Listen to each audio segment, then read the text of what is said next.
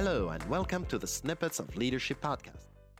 Second episode of this mini-series on digital communication. If you have no idea what I'm talking about, where I'm going through a few tips and tricks that I've learned in this past 18 months plus of communicating digitally that hopefully will make it better and easier for you as well. Last time, we covered up the basics of digital communication, so make sure you pick them up either in my LinkedIn posts or in my podcast, depending what medium you are using.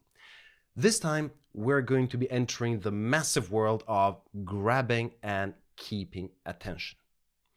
Now, even in a personal situation, so physically communicating, having someone's attention and maintaining it is a challenge, but digitally, it's 100 times worse. Because we are literally competing with 100 notifications, pop-ups, emails, algorithms that are targeting the person at the other side of the camera and that are built specifically for the purpose of grabbing someone's attention. So it's rough. That said, there are a few things you can do to make it better for yourself and for the other person. And the interesting thing here is that nothing of what you do will get noticed.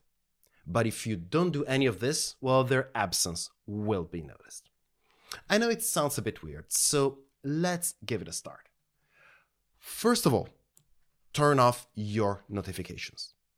You are also the target of algorithms. So if you're speaking to someone and the whole time you have noises, flashes, lights, your cell phone, anything popping up, the other person will tell that you're being distracted. You will look away. You will lose track of what you were saying. And the only thing that tells the other person is, I don't care enough about you. And if you're trying to build a relationship, or if you're trying to talk to a client, that's a horrible way to start. That includes also, reading text, reading an email that you just received while the other person is speaking. You can't. The other person will notice and it will just invalidate anything you're trying to communicate well.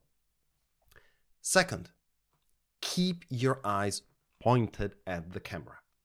This might sound weird, but think about how strong it is as a tool to look at a person in the eyes, in person.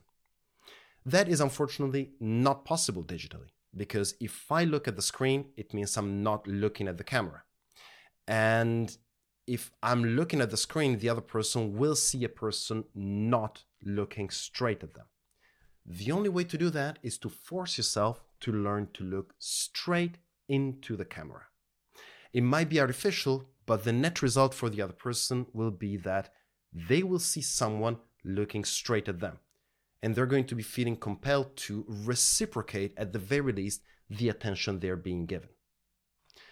Third point, add that 20% extra of emotion that I mentioned last time.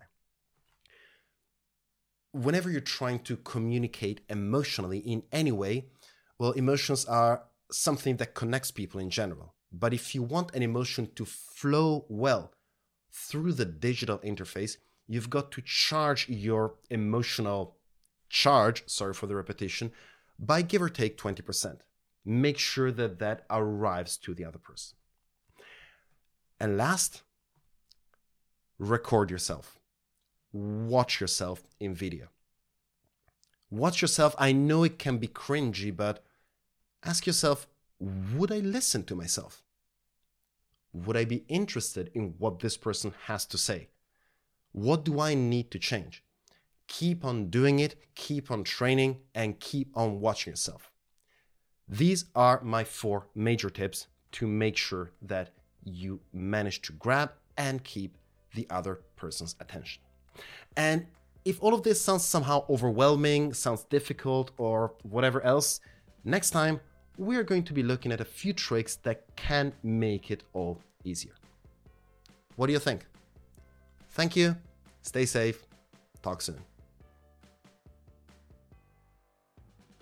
Thank you for listening. My name is Eduardo Bindazzane from EBZ Coaching.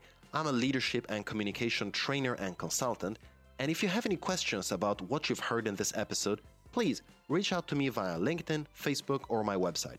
I'll be answering the most interesting questions on the show. And if you know someone that will benefit from this type of content, please make sure you recommend this podcast to them. Thank you, and see you next time.